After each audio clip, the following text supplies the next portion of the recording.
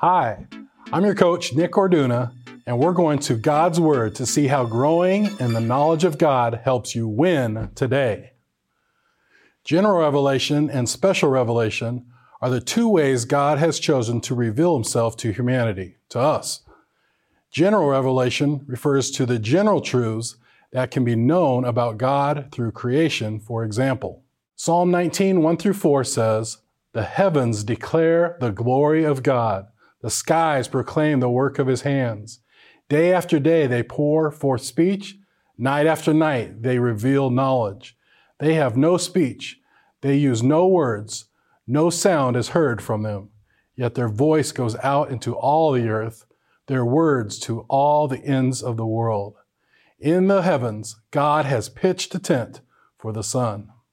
Special revelation refers to a more specific truths that can be known about God through the supernatural, visions, dreams, the written word of God, and most importantly, in the person and work of Jesus.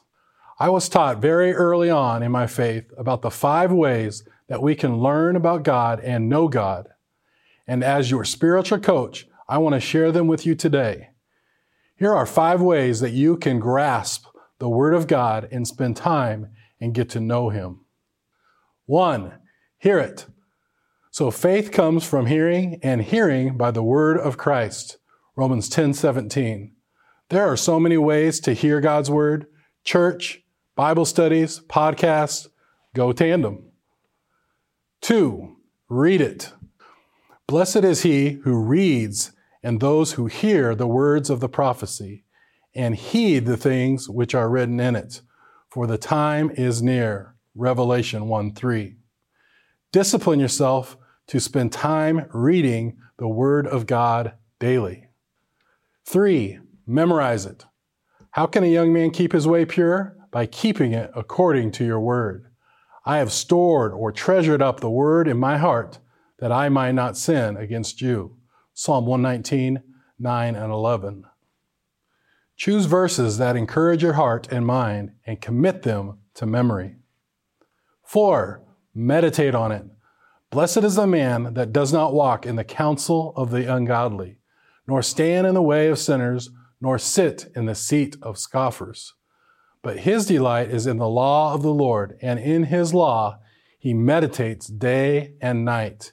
And he will be like a tree firmly planted by streams of water, which yields its fruit in season, and its leaf does not wither. And whatever he does, he prospers. Psalm 1:1-3. Think deeply and prayerfully about the verses you read, hear, and memorize. And finally, 5. Study it. They received the word with great eagerness, examining their scripture daily to see whether these things were so. Acts 17:11. Write out things that you see and search for understanding with the goal of applying it to your life. So in order to grow in your knowledge of God, it's obvious that you're going to have to spend quality and non-negotiable time with God and His Word. Remember, there are different ways that we can sit at His feet and grow in our knowledge of God.